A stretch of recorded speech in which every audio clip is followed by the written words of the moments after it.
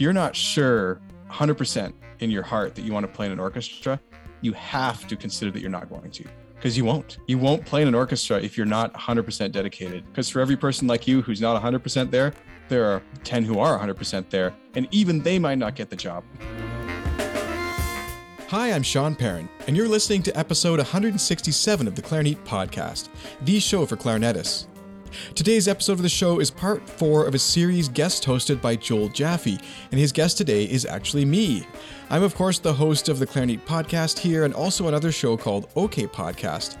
I'm the online sales and marketing manager for Bakun Musical Services and Lasky Mouthpieces, clarinet faculty at Mount Royal University in Calgary, and a performing and recording and teaching artist in the Calgary area. I discuss some of my passions outside of music, ranging from cars to cooking.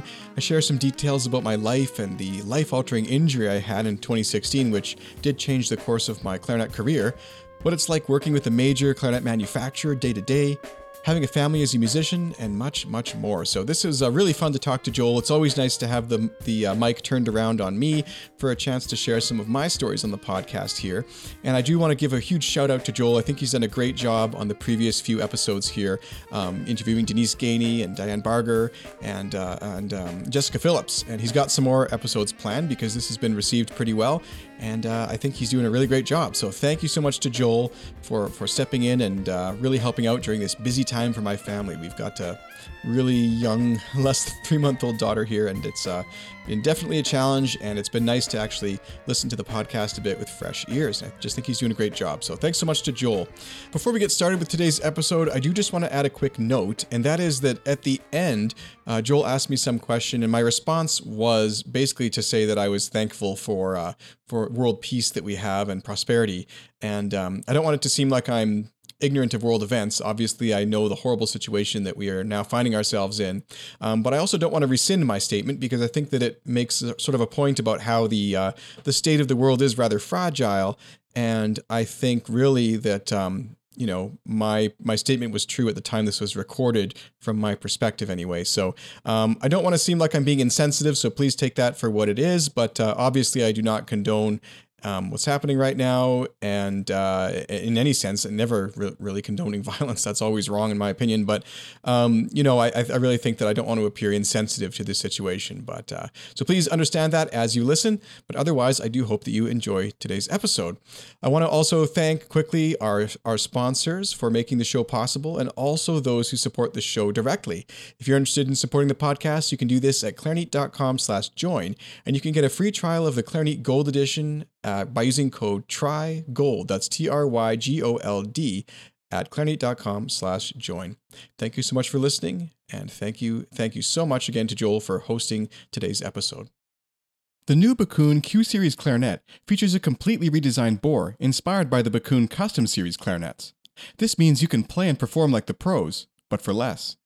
Use code CLARINET at bakunmusical.com to save 10% on your entire purchase, and try the Bakun Q-Series or Protégé clarinet risk-free for 30 days.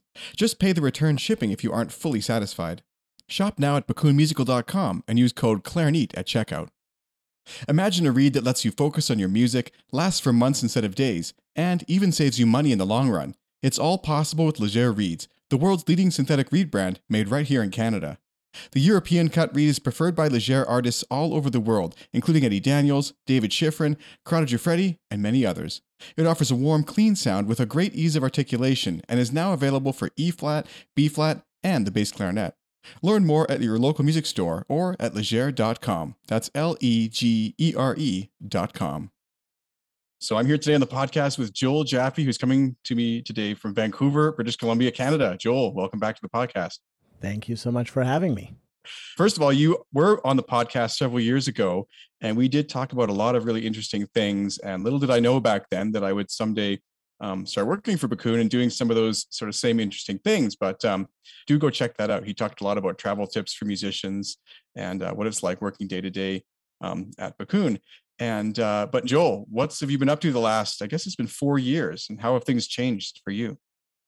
Well, certainly for me, things have changed most dramatically during COVID, where my travel schedule came to a screeching halt. Previous to that, I was on planes, trains, and automobiles almost let's say 200,000, 220,000 miles a year out of the country, about 200 days of the year, traveling internationally to represent Bakun and grow our brand, and also onboard a new company that Bakun acquired in 2019, the Lasky Mouthpiece Company. A lot of our listeners are instrumentalists, but clarinet players specifically. However, Bakun branched out and acquired a brass mouthpiece company. This is something that we'd always wanted to do, and so I was very deeply involved in that acquisition and then the product development and the launch of it, of which, Sean, you've helped significantly with too. So that has been the main shift for me. I am spending a hell of a lot more time with my family, with my 3 kids, which is needed, and it was needed, and more time with my wife. And it's been really nice to just see them grow up the last few years. I mean, they've had their own struggles with COVID and obviously being homeschooled and all. But aside from a few months of slowdown for Bakun in terms of our staff working remotely, I came back to an office that was pretty much the same before we left, with the exception of me now being in the office all the time and taking all of my Zoom meetings or meetings by Zoom. So for me, that's been the biggest change. Prior to COVID, it was just focusing on our product quality and product development, working on the bass clarinets, working on the Vocalese mouthpiece project, which we can talk about if you think that it's of value for the listeners in terms of how that project got started. It was basically a conversation between me and Richard Hawkins while I was on a layover in Denver. And that was quite an interesting conversation, and that sort of spun up the Vocalese project out of nowhere. As usual, I talk to a lot of artists, a lot of Bakun artists, and a lot of artists that want to play Bakun that are playing other brands. I'm always on the phone. I'm always on text. And Richard Hawkins and I have always been very close, and I was just chatting with him. And he had decided after Zinner made the announcement to close that he was going to close up his mouthpiece business. For a lot of people, they might know that Hawkins actually brought Zinner to North America many, many, many years ago. It was on a tour. He was in Germany, I believe it was with Eddie Daniels and several other artists and people, and he found Zinner in some music store. Zinner Mouthpieces reached out to them, started working with them, ended up bringing Zinner to North America. And he had a really good relationship with them, and he was hand refacing their mouthpieces based on his designs, the molds. And he built a huge following. I mean, he really is the Casper of his day. And Richard and I were talking about it, and he said, I'm going to hang it up. I'm going to shut it down. I'm going to stop making mouthpieces. I'm going to take a hiatus, and then we'll think about what to do. And I said, okay. And a couple months later, that was in June, that we sort of let everything rest. And I was on this layover in Denver. I remember it really, very, very specifically. I was eating a piece of pizza. I was chatting with Hawkins, sort of in between discussion points. And I said to him, what would it be like if we made a mouthpiece? What would it be like if we machined a mouthpiece from start to finish on one of our 9-axis CNC machines in what's called done-in-one process? Now, a lot of other manufacturers make CNC milled mouthpieces. What they typically do is they load up the mouthpiece on one side and they machine part of it, and then they take it out and touch it up and then reload it on the machine and then machine the other side.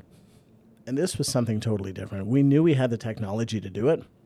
And truth be told, we pretty much had done it. We were about 90% there, 95% maybe. But that last 5% is like 150%. There's just so much extra work to do. So Hawkins is like, well, if you're already kind of there, have Jeremy Bakun is my cousin and Maury Bakun's son. Jer runs the operations for Bakun. He is the VP of Ops, and he is also the person responsible for engineering, manufacturing, CNC development, all of that kind of stuff. So I said to Jer, can you run up one of those mouthpieces you made a few years ago and kind of put to rest? And he was like, yeah, sure. So he ran it off and he sent it to Hawkins, and it was just quiet. And then Hawkins sent me a text. He's like, I think I can work with this. And that was the start of a very close relationship. Hawkins was up in Vancouver quite often, flying back and forth, working with Jeremy, fine-tuning the mouthpiece. And from that moment, I believe that was in August of 2018, to the launch, which was April of 2019, we finalized this mouthpiece and launched it to great success. I mean, we have sold tens of thousands of these mouthpieces. We've expanded to the bass clarinet, finalizing the E-flat mouthpiece right now. We've joked about doing a contra and even going to A-flat sopranino, and who knows what other models we're going to be making. But it's been an incredible experience, and during that time, I've also become really close with Richard. I chat with him pretty much every day. I would say I text multiple times with him or have a phone call, sometimes business related, but not always. And we decided in partnership to brand this the Vocalese mouthpiece by Hawkins and Bakun. So it's not just a Bakun product, but it's a Hawkins product because he is a great mouthpiece craftsperson. He really is. And not only that, I wish the listeners would have a chance to hear him play more. He is a virtuoso. If a lot of you don't know, I mean, he debuted, I believe, with the National Symphony with Rostropovich conducting when he was 19 years old. I mean, he is a prodigy of the clarinet, but he has made his decision and his career based on teaching because it's what he loves to do. And he teaches at Oberlin Conservatory in Ohio, and he's built an incredible life for himself. Do you think that so much of what ended up coming out of this was the modern technology, which has, now been available to people and that Bakun sort of had on hand that enabled this project? Or like, how would this have looked different before? Well, Zinner really was one of the few main mouthpiece makers that was making what we call OEM, original equipment manufactured mouthpieces or parts, private label, for mouthpiece makers. So previous to Vocalese, we would order Zinner mouthpieces in certain sizes. They had different facings, different lengths, different bore sizes. So we would order them, and then we would customize them ourselves, and we would put the MOBA name on it. We did that for a number of years, and it was very successful. They were great mouthpieces. But what it allowed us to do, and other manufacturers, is to look outside the proverbial box and say, what else is there? And other manufacturers have come to the table in terms of CNC machining their mouthpieces. And this is nothing new for a lot of manufacturers. Look at the sax mouthpiece market. I mean, it is crazy how many sax mouthpiece makers there are, especially for metal mouthpieces and non-classical sax mouthpieces. So it's just something that we knew we could do, but knowing our technology, I mean, Maury has always been adamant at investing in technology, investing in people, investing in the skills to advance what we do. And as he likes to say, take that game to the next field, take it to a different field. So by working on the mouthpieces, the same way we attacked the development of our clarinets in just a completely different way. For those of you who have ever tried a Bakun clarinet, it's not like your traditional clarinet. It's different, and there's a reason for it. So we did that with Vocalese, and we basically wiped the slate clean, and we said to Hawkins, what would it be like if you had your mouthpiece, any mouthpiece you could design from stem to stern? What would it be like? And we didn't stop. We didn't roll it out until it was ready. And as you know, Sean, because you were involved in that, I mean, there were a lot of back and forth discussions. There were nomenclature discussions and how many models are we going to roll with. And Hawkins said, I only want to do 3. And initially there was only 3. So we called them R, G, and H for Richard Grant Hawkins. And then came the RGH2 or R2G2H2 to account for the 442 tuning. And then we onboarded the CG model for Corrado Giuffredi, who is a phenomenal artist and a very close friend of our families and has been very supportive of us over the years. And then finally, we expanded to the Z model, or the Z model as our American listeners would know it. And that was for the European market that wanted a really open mouthpiece. And when we called it the Z model, it was because Hawkins said, I am never making a mouthpiece more open than this. This is the end of the road. It's the end of the line. It's the end of the alphabet. And that's how the Z came to be. Aren't you glad you guys went with letters instead of numbers for that model? No... We would have run out of space to engrave it on the table. I love that. Such a great story. It's always funny to think about, the stuff that happens kind of behind the scenes, because, people who are buying products don't always realize that sort of thing. Why was something called the way it was, or why is it marketed this way, or why does the picture look how it does, and all this kind of behind the scenes sort of stuff, Well, that's something that I would ask you. I mean, when you joined Bakun, one of the questions I had teed up for this discussion was, do the listeners know what you do on a day-to-day basis? I mean, have you ever talked about that? Have you ever talked about how you came to Bakun and the stuff you now see behind the scenes that maybe not took for granted when you were a student, but I know you were a fan of Bakun before you came to work with us. What has it been like for you coming to work for a company in the music industry? It's actually been really interesting. And it's funny because my first experience with the Bakun clarinet was only a few months before I got the job here, because I remember I picked up a used Protege that was basically in brand new condition.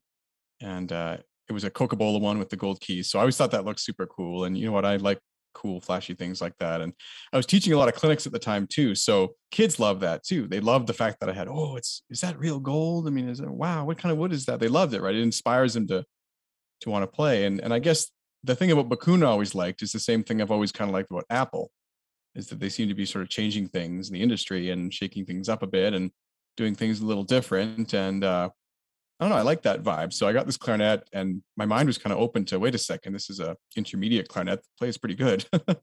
And I started looking more into the brand and things like that. And we had chatted on the podcast, and I guess I wasn't really sure what to expect from the job, but there's been so much interesting stuff behind the scenes sort of being a part of. Like for me, a real highlight has been being part of the photo shoots and planning the website. And I don't know if people know, but all the pictures and stuff, like I'm on the other end of that clarinet holding it in the air for the photographer and my arm is sore, just as a note. After a $34 manicure. Sorry. Yeah. I mean, it's funny. The manicure that we paid for. Well, it's funny things like that too. People don't consider, I had a manicure for the photo shoot, and those are my hands on the website too. It was funny because I never thought that part of my job at Bakun would be getting a manicure for pictures to be taken. But if you think about it, behind the scenes, it makes sense. Your hands need to be, trim and looking good or whatever for that kind of thing. But the average person doesn't have that thought. So a lot of the planning and things are really quite interesting. It's a really good point, and something that I think about often. The story of how I hired you or how you came to work for Bakun is really one that I think is so applicable to everybody's life. Is that you never know where an opportunity is going to come. You never know where what you have done in the past, what relationships you have or have struck, or words that you have said will come back to help or potentially hurt you. In your case, you had interviewed somebody, and I was calling you, having known you and been on the podcast. I actually called you for a reference. And when I told you what this job was, you're like, wait, I'd like that job. And before we were off the phone, I had your resume in my hand. We hired you within 2 days. I remember that. It was super fast. Our HR person got in touch with you. She interviewed you. I had a call with you, and we were locked and loaded. And you started a few weeks later. And you've been with us ever since. And, it's been a pleasure to work with you. I have learned so much working with you. I mean, you are so multi-talented, and that's something that I don't think that the listeners know about you or I can appreciate. And I don't want to be rude in that comment, but the amount of work that goes into creating a podcast, editing it, getting it out there, promoting it, it's huge. It's massive, and you are so dedicated to it. And along those lines, you've done the same work for Bakun. I mean, if you've been to the Bakun website, if you're a listener and you've been to the Bakun website, you see Sean's handiwork. You see all of the effort that he puts into it. And what you are seeing is the website that we want you to see. You're actually not seeing all of the other websites that Sean is doing for Bakun, such as Lasky or our European website or our Canadian website or the global website or our soon-to-be Australian website. These are all things that are geo-tagged and cached that you view based on your ISP. And I think, Sean, you just do an awesome job of managing that, managing the email marketing and everything that goes with it, because you're so passionate about it and you have a great eye for attention to detail. And you mentioned Apple, and we always talk about that when you and I have our design meetings and our weekly calls as well. What would Apple do? What would Steve Jobs do? And you are that voice of reason. It's like, well, if Apple's not doing it, then we're not doing it. And I'm like, yeah, you made your point.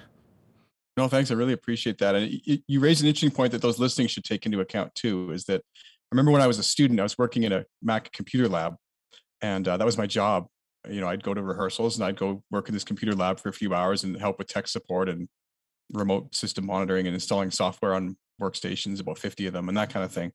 But I remember back in the day, I told someone that was kind of my summer job or my part-time job in music. And they were like, oh, what are you doing? That's such a waste of time. You should be out at the BAMP Center, getting your chops up and blah, blah, blah, blah, blah. And in a way, they weren't wrong, because if you want to become a sole performer, that is kind of what you should be doing. But for me, I mean, all the other stuff that I did, extracurricular work kind of things, always fed back into what I was then able to do later. So like, if I didn't have that tech experience and experience with websites and working, with those kind of things, I'm not sure I would have been a good fit for this job, So whenever you're in that kind of situation, especially as a student, like take the jobs you have, and instead of being disappointed that you're not where you want to be, think about where those jobs might help you in the future. There's a lot of players too who never thought they'd be working on YouTube full time in 2020. And, any tech experience you had will really help you out nowadays, Well, not only that, I mean, look at the pandemic. I mean, I don't want to cause alarm, but, there's all these little cottage industries and people who are just like popping up with things that they've learned how to do at home, or, for example, orchestra players who have pivoted to different working opportunities, or people that have decided to start up their own podcasts or their own YouTube channels during COVID. And I just want to call out again, and this is not to stroke your ego, but this is just a fact, is that, you were the originator in this. And you have, by far the most episodes, but also just the most diverse content. And that's what I really loved about sponsoring the Clarinet podcast, but being on it as well and listening to it. I mean, as you know, I'll listen to episodes, even if it's not a Bakun artist, I'm still interested to listen. And in working with you to take on the role of guest host, I wanted to offer something different in terms of what I see as a need in the clarinet market. One that is focused on, let's call it outliers, topics that are totally different, things that we would never consider to be a topic just because it's so outside the realm of clarinet playing. But I find them fascinating, and I hope other people do too. So I want to take a second and let the listeners know a little bit about you outside of clarinet and outside of Bakun. What people might not know is that you are a huge car fanatic. And we often talk about it because my son, who is 9 years old, is a huge lover of cars as well. And so you're always sending me pictures to share with Noah, and he loves seeing them, loves seeing your cars. But you buy and sell and trade and scrounge for cars more than any human being I have ever seen, aside from Jay Leno, perhaps. So I'm curious to know, how did this love of cars come about? I mean, is it a lifelong thing? Is it recent? And what are you currently driving? Because that changes all the time. Changing tomorrow. So I've been interested in cars, specifically like Camaros, since I was really young. I'll never forget the day we were driving downtown Calgary here, and we were under this specific overpass. I always remember it because we pulled under this overpass and I saw this car. I was in the back seat of our van. I'm like, oh my God, what is that? My dad said it's a Camaro. And I was like, man, that's the coolest looking car I've ever seen. It was a 1994 or 6 maybe, dark red, kind of maroon color. It's super cool, like just the way the swishes and the shapes. I'd never seen a sleeker car, and I since that day was like obsessed, like drawing them, painting them, like buying books and reading about them, and always thought I would never own one though, because I just never thought I would really do that.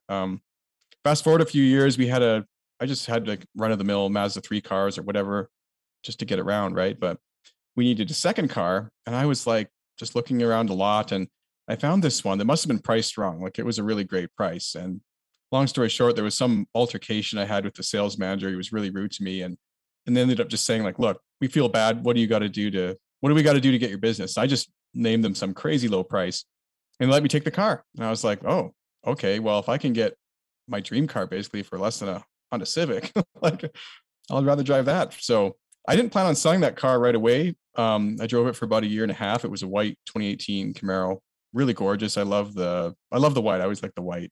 After that, though, the pandemic hit, and things were a little uncertain. I didn't really need two cars. I mean, so I was like, you know what, I might as well sell it because the market's up. So I actually sold that car and made money on it, which was bizarre. That doesn't normally happen to people. But then I was looking around, and I've just noticed a couple ads for ones that I'd wanted in high school that were like a 2001 kind of model. And I didn't really want a car that old because, the maintenance, and it's not really that safe and all these kind of things. But I found a really good deal on one that I couldn't pass up. It was basically brand new. I mean, when I got in it, I felt like I was at a showroom. It was a really kind of life moment to just even sit in it and own it and just even see it. I would have been happy. But I bought it, and for a really good price, and took it home, and it only had like 50,000 kilometers in 20 years. Amazing car. But I loved that car. But as I drove it over the summer, I was kind of like, I've got a kid. She does like it in the back, but I'm worried about safety. I can't drive this in the winter. It's too kind of special and rare. It deserves a different kind of home right now. And so I was like, you know what? I had my fun with it. Let's see if I can get what I paid. And so some guy offered me 50% more than I paid for it. So I sold it only after about 5 months. But you know what? I look at it, I got paid for 5 months to drive my dream car, and hopefully I'll own one of those again. So then I've just been kind of looking since then. And I found just this week, actually, another kind of good deal on one that I like up in Edmonton. I'm going to go pick it up tomorrow. But it's another Camaro, but it's basically the same as my last one, except it's a manual with a track performance package on it. So I'm excited about it. But I've always liked the Camaros. I can't really explain the obsession, but people are like, well, why don't you get a Corvette? Why don't you get a Porsche? Why don't you get whatever? And I don't know. I'm just into the Camaros. So aside from cars, the listeners might also not know that you have another podcast that you do. You are, outside of classical music, a massive Radiohead fan. I would say a groupie would probably be the more appropriate word, although you're not really flying around and like hanging out backstage like everybody else, or trying to get backstage at least, although I'm sure you have. But tell us about Radiohead. How did that happen? I mean, was it just love at first listen? No, and that's what's funny about Radiohead for me is that at the time I was actually a really big fan. This was in high school again, but I was a really big fan of I was in band. I was a band nerd, I guess, listening to a lot of like orchestral band type of music. And if I listened to pop music, it wasn't very much. And it was usually like movie soundtracks and things like that. I don't know. That's kind of weird listening habits for a 17, 18-year-old, but sure. But anyways, I was becoming a fan of this band called Matthew Good Band, which in Canada is kind of like a national. He never really got famous outside of here, and he's had his issues over the years, but really interesting kind of music and songwriting and really great lyrics and great singer. I always found it really compelling. And I felt like I discovered like this really sort of special music that as a Canadian was like kind of unique to us. And I was sort of like protective of it. So I was at the record store one day and I'd consumed all of his records. People listening might not know this, but you used to go into a store and buy music. How crazy is that? And if they don't have it, you can't listen to it. Totally. How weird is that, right? Anyway, but I went into the store and I was like, well, I guess I've consumed all his records. I mean, he only had about 4 or 5 albums out at that point, maybe. And I went up to the guy at the counter, which also you do before Spotify playlists. You just trust the shaggy-haired guy at the counter. And I said, hey, like, what else might I like? I like this guy and not really into pop music other than that. He said, well, you might like Radiohead, but we only got this one. And he passed me this disc, and it was OK Computer, which if you're listening is kind of alt rock, kind of late art rocky somewhat album. Anyway, I went home and listened to it, and I actually really didn't like it. I was like, oh man, this guy sounds like a chicken. This is kind of tacky. Oh, I'm so much happier that Matthew Good still is better than this. Good for me. But as I often did, because back in the day, if it was nowadays, I never would have listened to it again. But back in the day, if you invested $20, $25 in a CD, you owed it to yourself to listen to it, because otherwise you're going to trade it in for $10 at a loss. And that was kind of stupid, you know? So I owed myself a few more listens. And about the third or fourth listen through, suddenly it just struck me. And I was like, wait a minute, there's some really interesting rhythms. These harmonies are kind of really also neat too. And one of the things I love about Radiohead that persists through most of their music is that it's a grower. Like, you don't necessarily like it the first time. You have to listen to it 5, 10, 100 times. And every time you do that, a new sort of layer unfurls. And it's really weird, because I don't know how you can listen to something 100 times and still hear something new. And that's, to me, that's bizarre. And a lot of people are like, oh, well, it's kind of depressing, and it doesn't really have a tune. It's not catchy. And I guess they're not wrong. But to me, there's just something really interesting about the song structure and the levels of layers in the music. And yeah, just really interesting to me. I don't think that's unusual. I mean, especially in classical music. Yeah. Our listeners probably don't know that I have a master's degree in opera. And while not a formal clarinetist, I've been known to pick one up from time to time. Mary Baccoon was my clarinet teacher when I was in elementary school. But she'll probably deny it if anybody asks. And then I pivoted to brass instruments. But I got into singing in my late teens and really focused on opera through college and then into graduate school and performances thereafter. But when you listen to an opera, I've seen Tristan und Isolde at least a dozen times. I've seen it at the Met, San Francisco. I've seen it Seattle. And every time I see it, I hear something different. I appreciate something different. And it's no different than, a Beethoven symphony. I'm a huge fan of Beethoven and Bach. And I can listen to those pieces over and over and over again, and I just find something different to appreciate each time. And that always brings me back. This morning, I was listening to Janacek, and I'm like, what the heck is this piece? This is insane. And I knew this piece, but I didn't know it. And that's something that obviously you found with Radiohead that just keeps you coming back for more all the time. Yeah, and it's interesting, because it's one of the problems with classical music being branded to the society is that they say, if you want to relax, put on relaxing classical music. It's never relaxing if you're really listening properly, or you're listening to something that's actually of any interest. I mean, it might be nice to put on Adagio for strings and cook dinner if you're in a very romantic mood or something, but there's a lot of classical music that's very tumultuous and many, many layers. I mean, Mahler, Tchaikovsky, Beethoven, all the operas and things. Like, we're talking music that's very heavy, and you can't just put that on while you do your studying, But then pop music gets kind of the same bad rap, as people are like, well, I want to listen to it at the gym.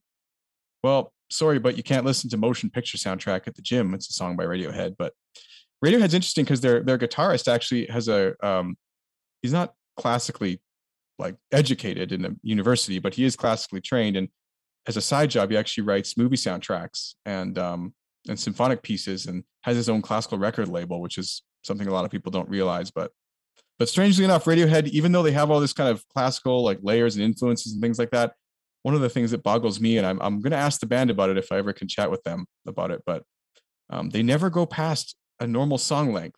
Only once have they done a 7-minute song, and even that had 3 kind of parts that were almost unique songs. But they're not doing like what a band like Yes would do with like a 20-minute, 25-minute meander. They've kind of found this Goldilocks point where they don't push the boundary too far, and it's just enough to make it interesting and compelling for people, which is also an art, So aside from cars and clarinets and Radiohead, let's chat about your family for a minute. I know you don't often share a lot of personal things, but I think it's really important for the listeners, and those especially who support Clarinet through Patreon and support and what you do financially, because it costs money to create these podcasts. I know you pay somebody to edit them, as well as you doing some of the editing work yourself and all of the hosting and everything that goes with it.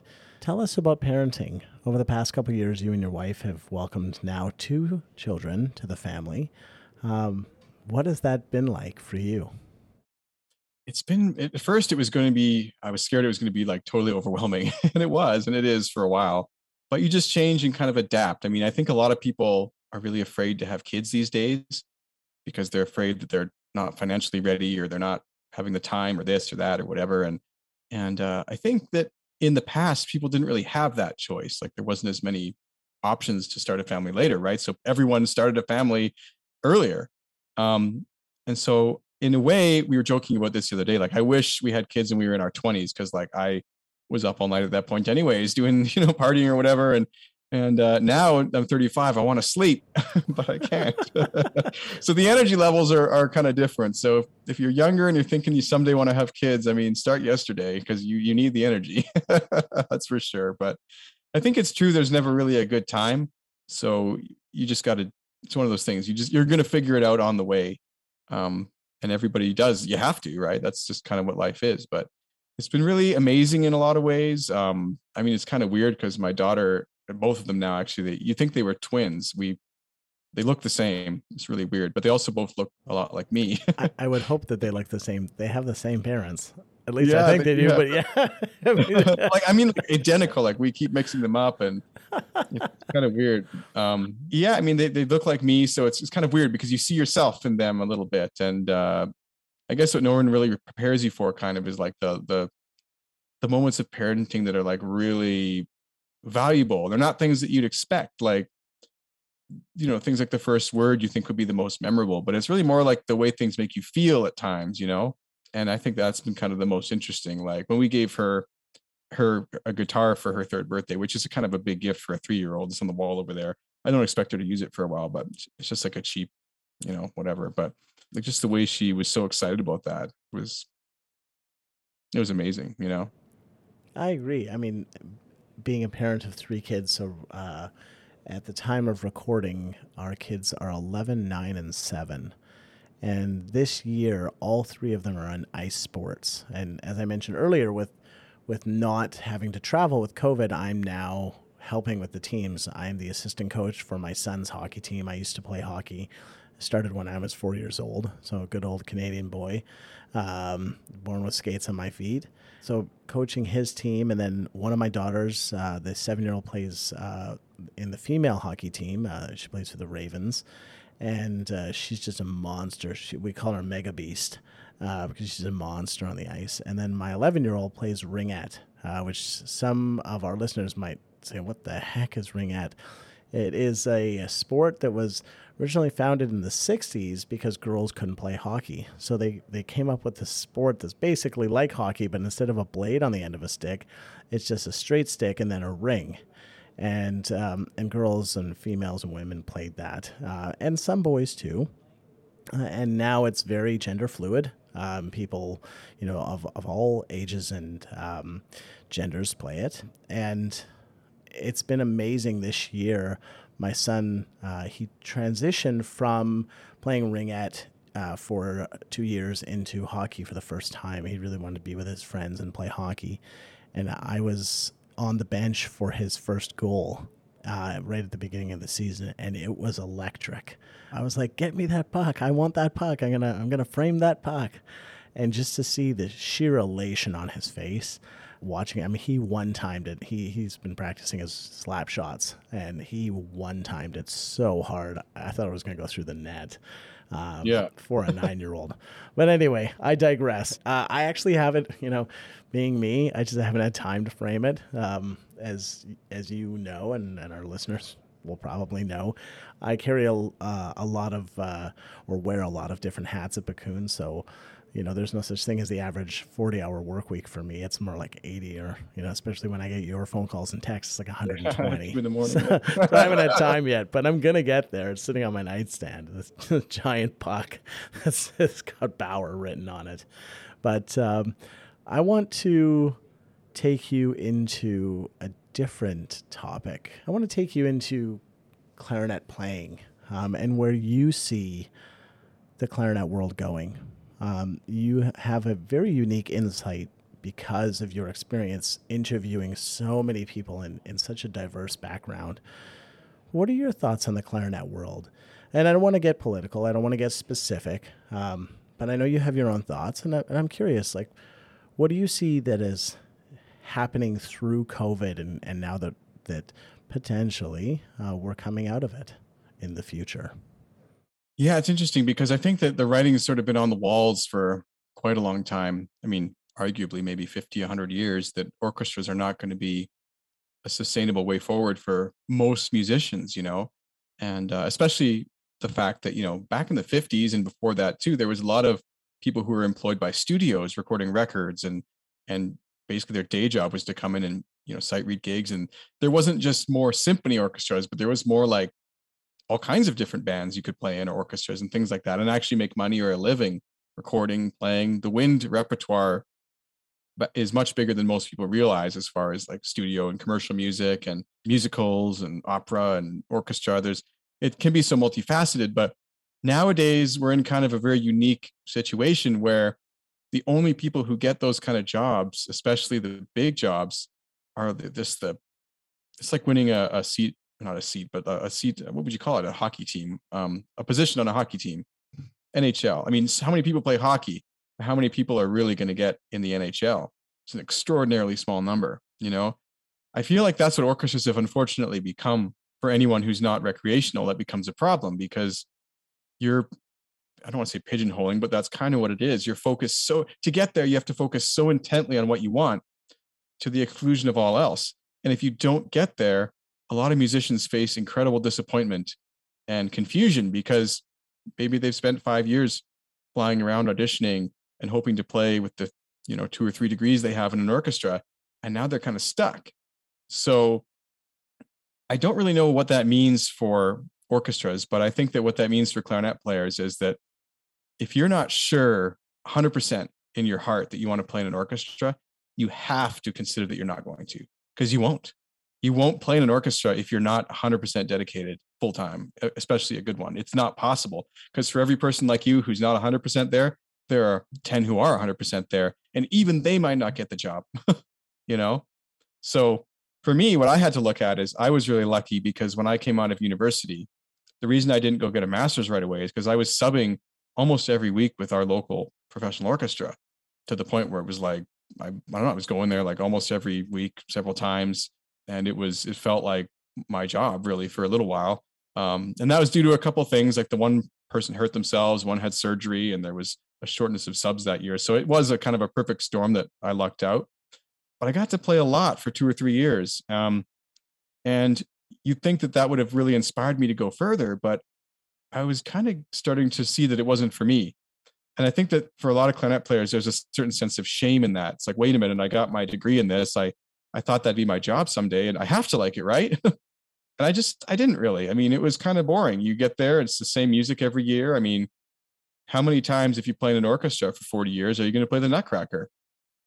You got to be that kind of person. They don't really prepare you for that element. So I was very fortunate and happy with the fact that I had also been interested in contemporary music and teaching and doing clinics. And, at some point I eventually came up with the podcast idea. Like, I'm willing to do other things. And if you're not willing to kind of open up and expose yourself to opportunities that might arise that are actually of interest to you, you might not find them. And then you're going to face a lot of disappointment potentially if you don't get that orchestral job, which, like I said, if you're not 100% sure, you really should start thinking of your options and what else your life could look like. There's a lot of people who don't play in orchestras who are really happy. I know a lot of them as bassoon artists. They do a lot of really cool stuff, perfectly happy, successful people in their own right, and that you need to be open to the fact that might be you.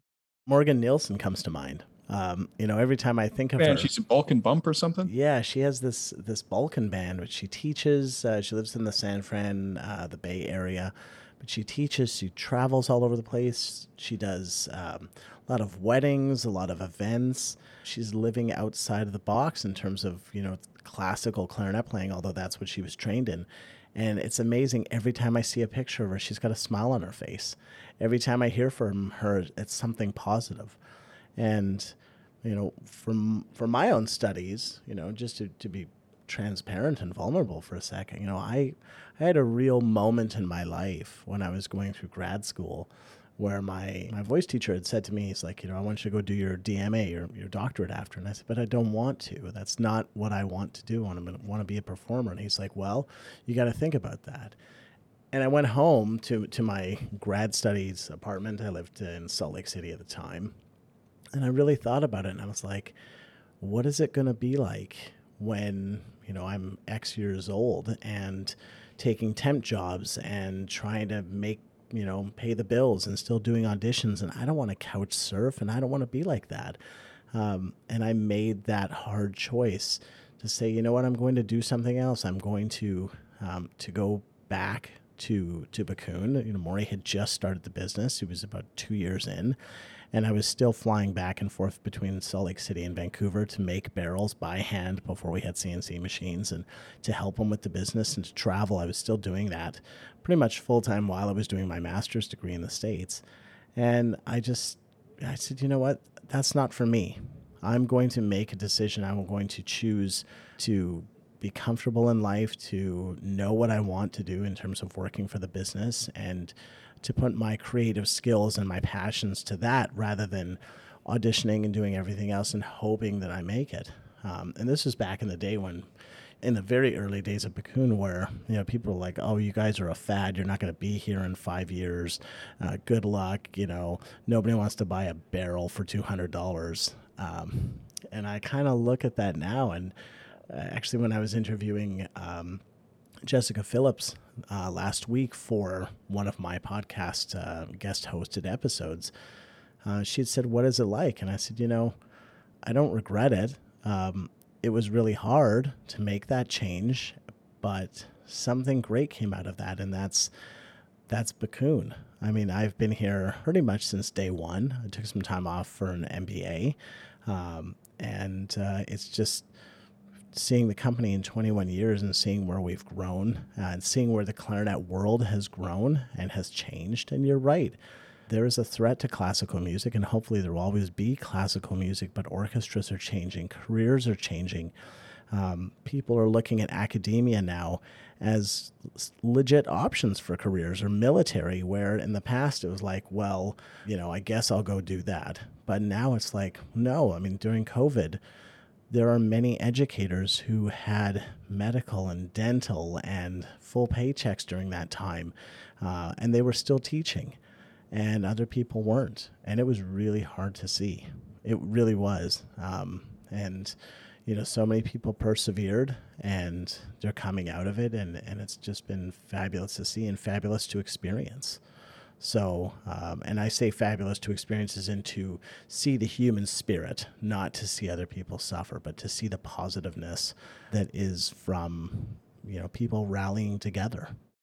If I could add one more thing to this kind of concept, a lot of people listening are probably going, well, that's not me. I'm going to stick with it and do this. And you might. Good for you. But one other thing you have to calculate or account for is the potential that you may not be able to, even if you want to.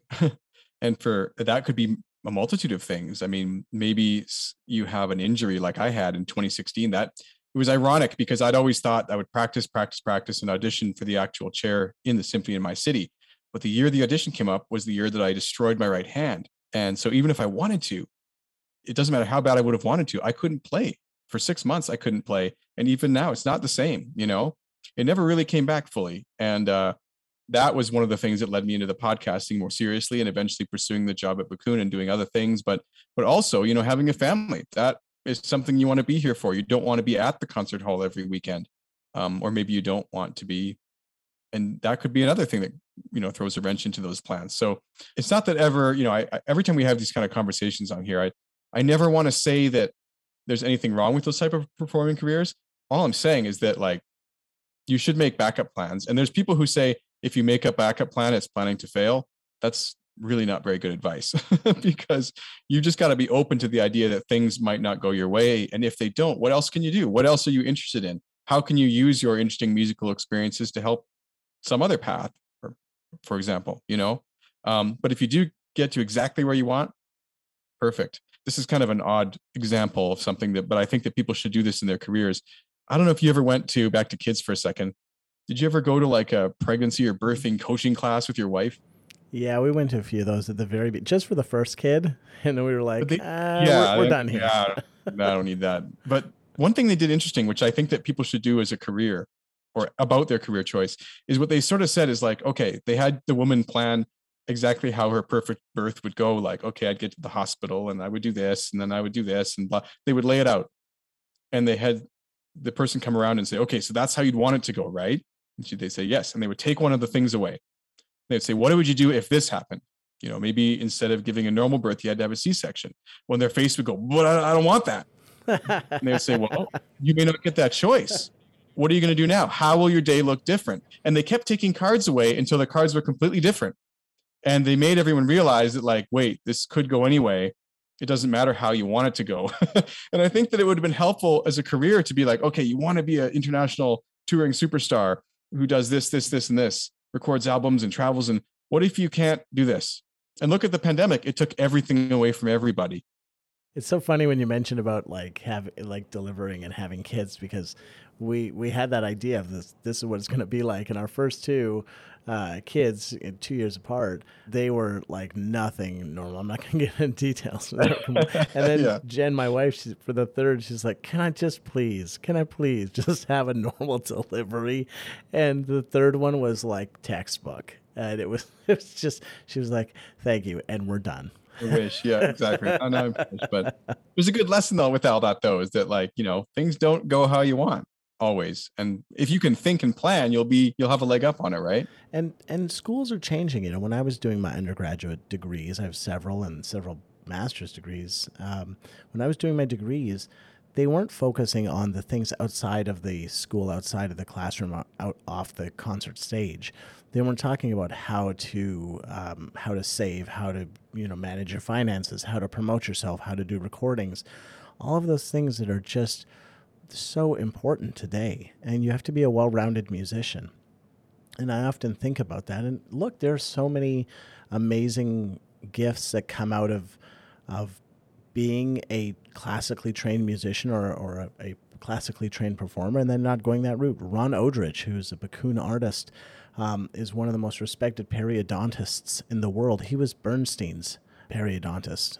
And he was really close with Bob Marcellus. Really, really, really close. Personally studied with him, the whole thing, groomed by him. And Ron decided to go to medical school and become a periodontist, and a world famous one at that. He was also a writer, etc. I mean, a published writer of books, and he's had an amazing career, and yet still has that close, tight connection to classical music. So I'm always fascinated by those relationships. Yeah, I mean, if you can enrich your life in different ways, then get more of the things that for you means something. I mean, one of my favorite quotes is by Glenn Gould. He said, in a perfect world, there'd be no need for art because the artists would be living their life and their life would be art, something like that.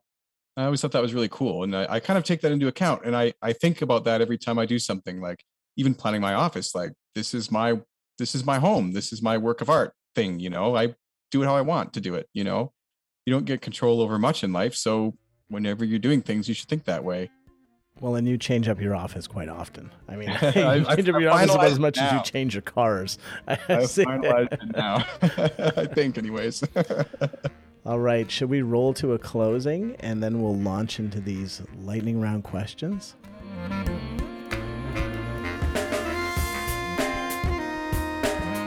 Thank you so much for listening to the Clarinet Podcast. If you enjoyed today's show, be sure to check out our back catalog wherever you get your podcasts. There's over 160 conversations now with world-class clarinetists, and I think that there's definitely something for everyone. If you do want access to extended ad-free content, I invite you to join our community at clarinet.com/join. You can get a free trial for 30 days with code TRYGOLD, that's TRYGOLD, at checkout, and the Gold Edition is what I call the ad-free extended version of the podcast. However, for Joel's hosted or guest hosted content here, he has generously offered to sponsor the lightning round for everybody to preview. So today you're going to get a chance to enjoy that free of charge, so please do enjoy it. But if you want access to more content like this, please do consider helping to support the podcast. It really goes a long way to helping me bring this content to you, and I want to thank our over 60 backers that we currently have in Patreon and the several more on the website who have just started signing up. So thank you so much for doing that. At this point in the show, I normally like to allow some listener sort of content to roll in. Some people have been listening and reminded themselves that they would like to come back on as guests after a time. So I'm really excited to bring back some conversations with some people you might find familiar in the coming weeks, and some new conversations as well. One listener wrote in and asked if I could invite a very famous artist on the show, who I won't announce yet because I haven't quite confirmed the interview date, but I'm pleased to say that spurred me to reach out to this person, and I'm now in the process of booking an interview. So don't think that your requests are not valuable to me. I do take them seriously, and if I like the idea you bring to the table, I will try to pursue that as an episode idea. So thank you so much again to everyone for supporting the show, and I do hope that you enjoy the upcoming episodes. We're going to take a bit of a break from Joel's hosted content here. I've got a couple episodes that I've had in the can for a few months that I'm really excited to get out over the next couple weeks, and then we'll dive back into some conversations that Joel will be hosting after that. So thank you so much again for listening. I look forward to seeing you next time on the Clarinet Podcast. But don't go anywhere, because there's a little bit of lightning round questions left with me right after these messages from our sponsors. Imagine a reed that lets you focus on your music, lasts for months instead of days, and even saves you money in the long run. It's all possible with Leger Reeds, the world's leading synthetic reed brand made right here in Canada.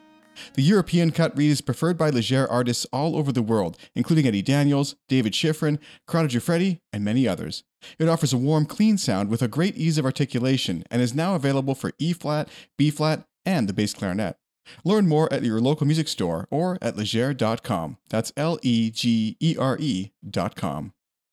The new Bakun Q-Series clarinet features a completely redesigned bore inspired by the Bakun Custom Series clarinets. This means you can play and perform like the pros, but for less. Use code CLARINET at bakunmusical.com to save 10% on your entire purchase, and try the Bakun Q-Series or Protégé clarinet risk-free for 30 days. Just pay the return shipping if you aren't fully satisfied. Shop now at bakunmusical.com and use code CLARINET at checkout. All right, Sean, so the lightning round. I ask, you answer. If you could have dinner with anyone, living or deceased, who would it be? That's a good question. I want to say Tom York, because I'd love to just get him on my other podcast. He's the lead singer of Radiohead, but I have met him. And I'm not sure actually we'd have that much in common. So I actually would like to probably go with Glenn Gould. Oh, wow. That would be epic. Yeah. What's your non-classical desert island recording? Radiohead Kid A. All right. That was pretty fast. That was zero hesitation. Everyone has a guilty pleasure. What's yours? Nacho chips and like Doritos. Since I was young, there's just with dip or without. The chef here, who's me, makes amazing Dorito like baked with everything on it and stuff. And I don't really need the dip because I use so much cheese. The cheese is kind of the dip. But if I do dip, I'll sometimes actually even make like a little kind of bruschetta or something that goes with it with homemade guacamole. But if I'm in a hurry, sour cream will do, some basic salsa. But yeah, I don't know why. Just something's wrong with me and just chips. I love chips. There's nothing wrong with that. All right. What has parenting taught you? I think honestly, it's just taught me that life is about more than yourself. And I know that's very cliche, but it feels different now that there's a legacy beyond the stuff that I'm doing. It's kind of expanded that a little bit. And I don't know, you just think differently about the world and your choices and what things might affect other people and being more, accepting. And I don't know. I think that's what it would kind of mean to me, is like just kind of the legacy is different now and feels different. And I think we'll never go back. It stays that way now, right? True. All right. What's one thing you've taken for granted? Taken for granted would definitely be like physical well-being, because after I hurt myself with that hand injury, it just really woke me up to like, it's a small disability really, because like I could still walk and whatever, but like I couldn't type, I couldn't open a jar, I couldn't play clarinet, I couldn't do anything for 6 months. I've never told anyone on the podcast this before, but I literally couldn't move my fingers for months. And my injury was so bad and I had such bad health treatment that the tendons had fused to the bone. So I had extensive physiotherapy and stuff to move the tendons. And I should have had more surgery, but I elected not to. But the first time I actually played clarinet again after that, I cried. Really? It was it was so emotional. I didn't know it meant so much to me. And it was like, I hadn't done it in 6 months. And it just was like, whoa, it just hit me like that. It was weird. My wife was there at the time too. And she was like, oh, that was interesting. I wasn't expecting that. And I was like, neither was I. I don't know. But it makes me think of something Laurie Friedman once told me back in 2015, when I first started the podcast. We were out for a drink somewhere in Calgary because she was in town. She mentioned something about like her story is that she ended up kind of going into what she did because she had a lip injury where a dog bit her face and she couldn't form normal embouchure anymore. And so that's why she plays so much like contrabass clarinet in such an interesting way and whatever. But I'd said at that meeting, for some reasons, we were talking about like, what if you couldn't play anymore? And I was like, I'm not sure it would really bother me or whatever. And she's like, don't say that until it's taken away. And Wow. I was like, okay, noted. And a couple years later, there I was, and I was like, man, it just was emotional, just shed a tear for coming it back, I remember when that happened. Yeah. Yeah, it was bad. Yeah. Really bad. So yeah, you don't take your health for granted or your physical well-being, because like not everyone gets to have two arms. It makes you realize how lucky you are when things are working. Totally. So What's the best advice you've never been given? I would say financial advice. I have a friend who is a multimillionaire now, and he's where I get a lot of my investing and car flipping ideas and stuff from, because he's like, look, if you're not willing to risk things, you won't make things, right? And he's the kind of guy who buys 3, 4, or 5 cars a year too. And in the past year, he's owned a Porsche, a Ferrari, whatever. He's picking a new Lamborghini Huracan this week or something like that. He's loaded, right? But he's also in medicine, and he's doing really well. But he makes very good investment decisions, very good car, decisions, things like that. Like he's always making money. But I lived with him. He was my roommate for a couple of years. And even back then, we were just doing our thing. And he was always like leaving the house to go off to his job, which was working at a casino. And he was so smart. He always saw money as just numbers. And so if you look at money that way, it kind of changes the game of money. It's like, well, it's really just collecting numbers. And I wish that had kind of stuck with me more earlier. And I'd had, if I'd bought Apple stock instead of my first Apple computer, it would have been crazy, but he thinks like that. He'll make that thought like, oh, I could do this instead of that. And it turns into that. And he's really thinking down the road and investing and all this stuff. And musicians don't think enough about that stuff, and they should, because you can play the game too. It's just numbers. Truth. What's your go-to scale or study? Everybody's scale has got to be that big long F major, right?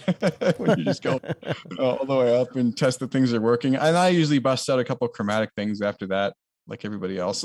I asked Eddie Daniels that same question, and he was like, open G, Joel. Open G is all you need.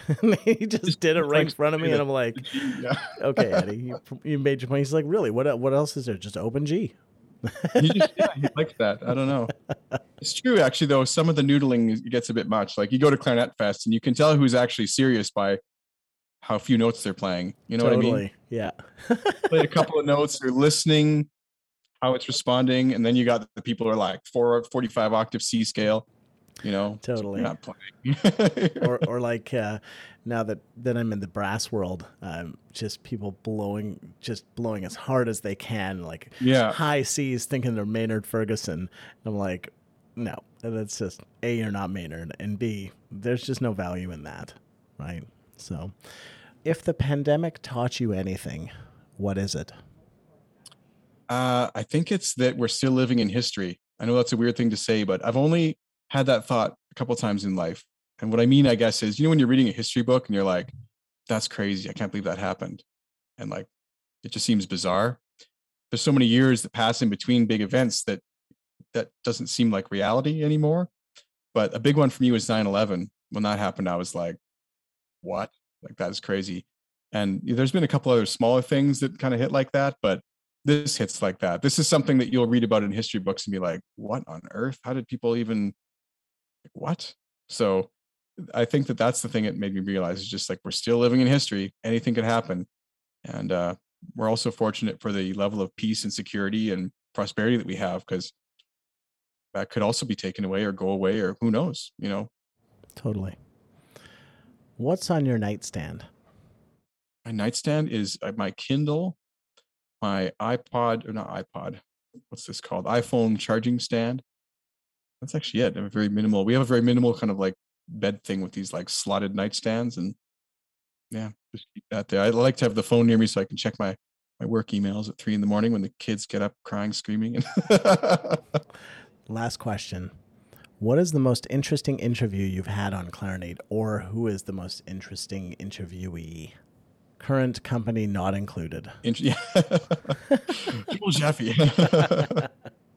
That's a good question. It's sometimes hard to think because there's been so many of them now. Like I think we're at like 170 or 80 interviews or something over the years. So I'm probably gonna, forget one along the way. But and it does depend on the day too, really. I think in some ways Doreen Ketchens, because like I think she was incredibly passionate. I think more so than people even can understand. Like talking with her is like radiating energy. It's crazy. Have you ever seen her perform live? Not in person. So Maury and I were in New Orleans. We've been several times for business, but we were there for the NASMD, National Association of School Music Dealers event. They have a yearly event where the owners and reps from school music dealers come to a specific place, and they learn and they attend this conference, and then they party and go play golf or whatever. And Maury and I were there, and we walked several blocks down and saw Doreen. This is before we knew her. And we were mesmerized. And we stood there on the street corner for hours. I'm totally not kidding you. And we put in a lot of money into her bucket. She didn't know who we were. We didn't talk to her about clarinets. That wasn't the goal. It was just to appreciate her artistry. And it is electric, is really the only way to put it. I mean, she is one of the most soulful people that has ever picked up a musical instrument. There's something about that kind of, you say soulful. I mean, I find that a lot of people, like in America, one thing I like about Americans is they tend to be very much more passionate and honest about their passions. But that's especially true of like Southerners. I don't know, like people from that region, especially, like they like what they like, and they're going to cook you up with what's that big thing called with the crawdads in it or whatever. The jambalaya or jambalaya. Yeah, they're going to cook up a jambalaya and have a party, and you're invited, and everyone's so great, and I love life, and I don't know, I like that. I like that kind of vibe. It is awesome. It is very awesome. different than here, where we're all inside -40 and Oh, Canada. That's yeah, for sure. Exactly right. Sean, I want to thank you for taking the time to join me today, for sharing your knowledge and your experience with our listeners. I hope that they enjoyed a glimpse outside of the normal Sean, host of the Clarinet Podcast. Finally, thanks to all of you, our valued listeners, for subscribing to the Clarinet Podcast and supporting Sean's work. As you've all heard, it's truly a labor of love. Signing off from Vancouver, Canada, I'm Joel Jaffe, guest host of the Clarinet Podcast.